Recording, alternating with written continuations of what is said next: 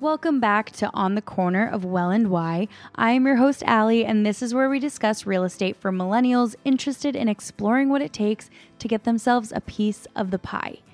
This week's episode is with Avery Carl from the Short Term Shop.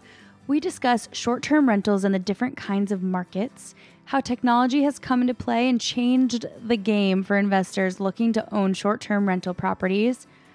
Avery definitely answered so many of my curiosities about being a short-term rental investor and wanting to go above and beyond. It seems overwhelming, but the reality of it is that we don't need to do as much as we think we need to do, at least to get started. Lastly, we touch on the biggest myth investors don't know regarding purchasing a rental property outside of where they live. This is such a personal topic of conversation for me because my curiosities on this subject matter are just endless, and I wish the conversation was even longer for you guys and for all of us. I'm still trying to work out the kinks of navigating a shorter conversation while still getting everything that we can from these guests. So if you have any subject matters that you're curious about in the real estate world, definitely shoot me a message, an email, whatever way you know how to get in touch with me. You can find me on Instagram at Seas Your Home, SEAS Your Home, and I would be more than happy to get somebody on here to talk about something that you want to know. But for now, short-term rentals with Avery Carl. Enjoy. Avery, I am thrilled you're here because your specialty is in short-term rentals, and that's something that I am personally so intrigued by in the world of real estate. You're not only the CEO and founder of the Short Term Shop, a real estate team that helps investors acquire short-term rental properties in the most recession-resistant markets and trains them, but you also have a podcast of your own called The Short Term Show and a book titled Short-Term Rental, Long-Term Wealth coming out this month in September 2021. Is that right? That is right. Amazing. Well, thank you so much for being here. I am so excited to have you because I personally am like, I need this information. Awesome. Well, I'm happy to help you. Thank you. So, short-term rentals.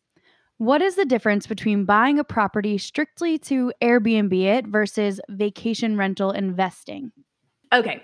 So what I do is vacation rental investing. What a lot of people do when they hear the word short-term rental is, they live in, insert any city, any metro city in America, like Kansas City, and say, oh, well, there's this house down the street from my house that's for sale. It looks like I can make more money by putting that on Airbnb than by having it as a long-term rental. So I think I'm just going to do that. So that is a little more risky, in my opinion. There are a lot of people that do short-term rentals in big metro markets. But for me, I stick to vacation rental markets because these are areas that, like, for example, so the Short-Term Shop is a real estate agency. So we help investors buy short-term rentals. We only work with short-term rental investors, no long-terms, no primary homeowners. And then I also own short-term rentals in a few of these markets too. So we stick to areas like the Smoky Mountains in Tennessee, the Destin, Florida area, Gulf Shores, Alabama, places like that, where it's been the normal thing for tourists to rent a cabin in the mountain markets or a beach house or a beach condo in the beach markets rather than a hotel for decades and decades. So these are places where there have been short-term rentals since before Airbnb existed and even the internet. Whereas if you're buying in a metro market, like my Kansas City example, these are places that people have historically stayed in hotels, and they just started staying in short-term rentals as of the past 15 years. So there's a lot of push and pull and volatility in those markets with the regulations, the primary homeowners, the hotel lobbyists. So that's kind of the difference. Is one is a little bit more tried and true. You're taking something that has been being done for decades and just kind of bringing it into the new millennium and, using technology to do that. Whereas, 10, 20 years ago, people who owned properties in the Smoky Mountains or Destin or any of these places, Big Bear, California, had to use these local property managers because they were the only option. They were the boots on the ground there. But now with Airbnb and VRBO and all of this technology that's available to people who own these, who want to manage them remotely, you don't have to do that anymore. So it's just taking something that's already been done and technologizing it, adding technology to it, whatever. I love that. So you do Airbnb and VRBO and all of those. Yes. Understood. So what is a mature vacation rental market and why is that type of market preferable to any given market? So, well, there's three types of markets. So there's metro markets that we talked about. There are I call them fly to vacation rental markets. So these are markets where big expensive vacations. So you're flying to Hawaii to go to the beach. You're flying to Aspen to go to the mountains.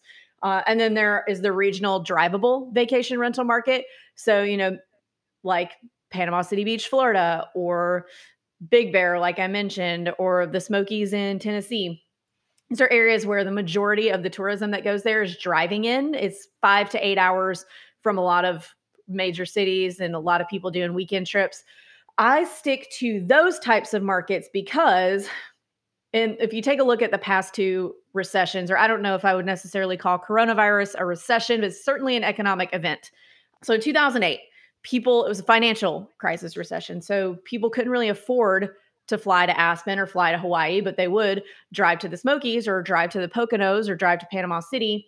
So it's affordable. The regional drivable vacations are affordable because they don't involve a lot of flights and things like that. So those markets did better during that recession than some of the bigger vacation markets. Same thing last year, but for different reasons, and this year with coronavirus. So we shut down, for 2 weeks in the initial shutdowns in 2020. And after that, it was like the floodgates opened and we're getting higher prices per night than we've ever seen. Like I'm getting quadruple what I was getting 3 or 4 years ago. And it's because people still didn't want to go to big metro areas. They still didn't want to get on a plane, not because they couldn't afford it, because they didn't want to get sick. And what they were doing, because they were dying to get out of their houses, is staying in control of their environment and driving somewhere and staying in an Airbnb. So the regional drivable vacation rental markets really have boomed because of COVID. So what I'm trying to say, all that to say, is they are the most recession resistant because the tourism's there, the regulations are there, very favorable, and then they seem to fare better in most types of economic events than other markets that have been more significantly impacted. Interesting. That makes sense. How do you best discover potential vacation rental properties in regards to optimizing your return on investment in these areas? Well, you just want to stick to, so it's not rocket science. A lot of people get really caught up on what amenities do I need to have? I need to have this checklist. It needs to check all these boxes. You really just start with, would I stay here? It's as simple as that. Like use your horse sense. Would I stay in this place? If yes, then, keep going. But really, you want to buy something that is what the tourists in the market have come to expect. So mountain markets, cabins. People are coming to stay in cabins. Beach markets, beach houses, bright colors, or white is like the new color, the luxury color, or, condos on the beach. What you don't want to do is buy like, a 70s brick ranch house in either of those markets. What you don't want it to feel like is a house that could be anywhere in the country. People want to feel like they're on vacation. So as long as it's in line with the other things that are being booked in the market, then you're going to be in good shape. You don't have to get too in the weeds on amenities. Interesting, because I live by the beach and I always thought it'd be cool if you took interior design to like a whole different level with your Airbnbs, because like, yeah, you're at the beach, everything's super beachy and it's so cute and fun and stuff, but like everything's so beachy. So do you think people don't really want to go somewhere and have a different theme do you not get too crazy with themes of interior design? You don't have to get too crazy. I mean, so for example, my beach houses, a lot of I live in a beach market also, and a lot of the other vacation rentals, especially the ones that have been around for a while, it's like starfish and seahorses and all this beachy stuff and seashells and blah blah. I don't do that stuff because it is kind of a little grandma's, little golden girls. I like, bright colors and whites, and I want it to be more updated, but that's not something that is going to necessarily cost you a lot of money to do. It's just, updating the decor. Whereas I think where people get a little bogged down is over improving the property, because when you're buying a vacation rental, it's really fun. Buying a multifamily apartment building isn't that sexy, but I'm buying a beach house. That's fun. And people can get a little caught up in wanting to be like, oh, I'm going to be the best experience. My place is going to be an experience. It's not just a vacation rental, it's an experience. And then they feel like they need to spend $200,000 like turning it into a spaceship that blasts off twice a week when you really do not have to do that. It just needs to be cute and updated and fun, a clean, nice place to stay, somewhere that people want to stay. Yeah, that's solid advice because I'm definitely one of those people. I'm like, it needs to be above and beyond. So then it probably takes us longer to even pull the trigger on any investment properties at all. Yeah. It will take a long time for me to save 20% for a down payment, but what other options are there for financing rather than the traditional 20% down investment loan? There are a lot of options. I actually just started a mortgage company to supplement my real estate agency side, and we have quite a few options. So there's the 10% down vacation home loan, which you can get if you plan to stay in it and use it as a vacation home, but you're renting it out when you're not there. So that's a really great option. And then we also have a 15% down, just traditional investment loan. So if you don't plan to stay in it at all and you just want to rent it out, use it as an investment, you can put 15% down. It's called the Mortgage Shop. Interesting. Yeah. That's great. And it's all over, all 50 states? Right now, we are just in the states that we operate in, which is Tennessee, Georgia, Alabama, and Florida. We're working on the Carolinas as we speak, and we're getting into more markets all the time. So expanding constantly. But right now, that's where it is. Amazing. Can you break down what the hypothetical gross and net profits look like on an average vacation rental, or do they change drastically based on size and location? Totally dependent on size and how you manage it. But typically, this is a super loose rule of thumb. But after your mortgage, after all your expenses in the markets that I'm in, you can typically net between 35 and 45% of your gross income. And to give you an example, my 4-bedroom in the Smoky Mountains will hit about $110,000 this year. My 4-bedroom in Destin, Florida will hit about $130,000. So, it's a pretty good chunk of change. Definitely. How many do you think one could have in their portfolio while managing it themselves?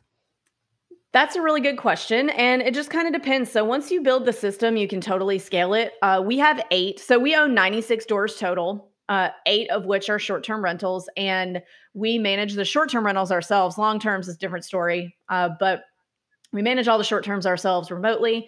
And it's once you have the systems down, it is definitely something that you can teach an offshore VA, that's for $6 an hour to do. So it's not... I would say that it's kind of limitless. I would say about 10 though is probably the max for somebody who's doing it on their own with no help. But there are people who have quite a bit more than that. It just kind of depends on what your comfort level is. Right. And do you also teach your, I don't know, I guess you call them your clients because you help them buy these properties. Do you also teach these practices that you guys use? Yes. So the short-term shop operates we have offices in 6 vacation rental markets right now. So we're in the Smoky Mountains in Tennessee, so Gatlinburg, Pigeon Forge, the Blue Ridge, Georgia area, Gulf Shores, Alabama, and then 3 markets in Florida. So the Emerald Coast, which is Destin, Panama City Beach, 30A, the Forgotten Coast, which is just east of that, which is St. George Island, Cape San Blas, and Mexico Beach, and then also in the Disney market. And for any clients who use us as their buyer's agents in any of the markets that we work in, we have an entire back-end training program where we'll teach you everything you need to know about running your short-term rental remotely, from setting up your Airbnb and Vrbo listings to all the automation tools that you'll need to streamline everything so you're not having to spend as much time on them, all the way down to helping you source the boots on the ground that you need, cleaners, handymen, things like that. Yeah. So speaking of that, how does one manage their short-term rental investment without living in the same city? So that's a limiting belief of a lot of investors, not just short-term rental investors, long-term too. They think they need to be able to drive by the property. And you really do not. And people say, well, what if there's an emergency? What if something happens and I need to be there? Let's think about that for a second. So an emergency would constitute like what? The house floods, the guest is having a medical emergency. neither of those things, you personally being there, is going to make a difference. So you probably don't want to insert yourself into a medical emergency because it's a giant liability. And also, if the house floods, what are you going to do about it? What am I going to do about it? If my house floods down the street, I'm going to have to call a plumber and whatever other vendors I might need to fix that. Same thing I'm going to do if the house I'm sitting in floods. I'm going to call somebody because I don't know how to fix things. So it's really just a mindset thing of like, everything is a phone call. You don't have to be present for every little thing. You just have to be able to delegate. And it's really just getting over the control factor and just delegating to the people who are there on the ground. So, I do recommend visiting your short-term rental like once a year just to make sure that everything is the way that it needs to be and that it's not getting beat up. Because even if it's staying clean and nothing's out of place, floors get scratched and you just want to make sure that everything is looking in tip-top shape. I would say about once a year. So then who on the ground floor would you have someone come in once a month and just pay that person some kind of monthly? Yeah, so your cleaner would be that person. So your cleaner will tell you after every checkout if anything's out of place, if anything's scratched, if broken, time to get new sheets, things like that. Because when you think about it, if you're getting bad reviews for things being broken or things not being clean, then you're not getting booked as much and your cleaner's not cleaning as much, which means they're not getting paid either. So it's in their best interest. So all of our cleaners that we use in our different markets are really good about saying, hey, they did this, they did that, time to replace this. And you just kind of go about it that way. Yeah, that makes so much sense, actually. So aside from your content, of course, where else can we turn to as a resource for this kind of educational information to take this path ourselves? There's a lot of information out there online. There's a lot of data as far as best places to invest in short-term rentals. AirDNA, Evolve Vacation Rentals has a list. So there's a lot of data about where to do it. There's also tons of information about how to do it. I would be careful of gurus that are charging you several $1,000s to take a course or something. Because what I've seen, and I've seen my clients do it, they get really, really excited. They'll buy like 2 short-term rentals and they get really, really excited and quit their job and they go make a guru course and they haven't even owned their 2 short-term rentals for a year yet. So I would be really wary of make sure if you're going to pay for a course that you vet the person who's teaching it and make sure they've owned for several years and they own several and they're not just like brand new and just got really excited and like quit their job to teach people how to manage short-term rentals. But there's plenty of Facebook groups. The Bigger Pockets forums has a lot of good information that's free. But definitely buy my book, Short-Term Rental, Long-Term Wealth on Bigger Pockets Publishing. Definitely.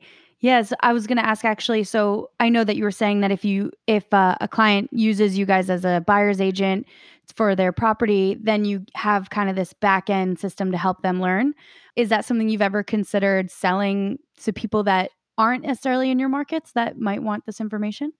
Or is that what your book helps with a little bit? It does help with that. So the book is more of like an overview of how to do it. It doesn't get into the nuts and bolts of this is how you run Price Labs. This is how you run your Porter. All of that we kind of teach in our class. It's a little more granular. But we've thought about it and there's pros and cons to it. And we kind of just are happy with just providing our clients extra value for now. Gotcha. All right. Well, let us know if anything changes. I will for sure. Thank you. Where can we find you? How else can we support you? And is there anything else that you think people that want to know this information could hear or should hear that I maybe didn't ask? You can find me on you can find the short-term shop at theshorttermshop.com. The mortgage shop you can find at mortgageshop.co. And I am on Instagram at the short-term shop. Perfect. Thank you so much for being here, Avery. You're awesome. I love what you're doing. I think that's so fun and exciting and such a cool just niche for real estate. And I really, really appreciate your time. I know you're super busy. Thank you so much for having me. Thank you. Well, that is a wrap, folks. Thank you so, so much for being here and spending your time, your attention, and your ears on this conversation with us. I know you can be anywhere doing anything, listening to anyone, and I am honored that you are here. That being said, that's it. That's all I have to say.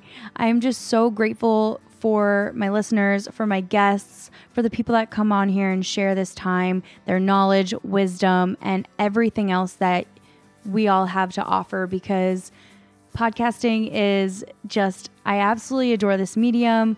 I feel like I'm learning so much through this process that I really, really hope I'm sharing with you something that is helpful, beneficial, useful, or at least eye-opening in some way, shape, or form. And I hope you're all taking good care of yourselves in this time. Stay safe as always, and keep on keeping on, my friends. Till next time, ta-ta for now.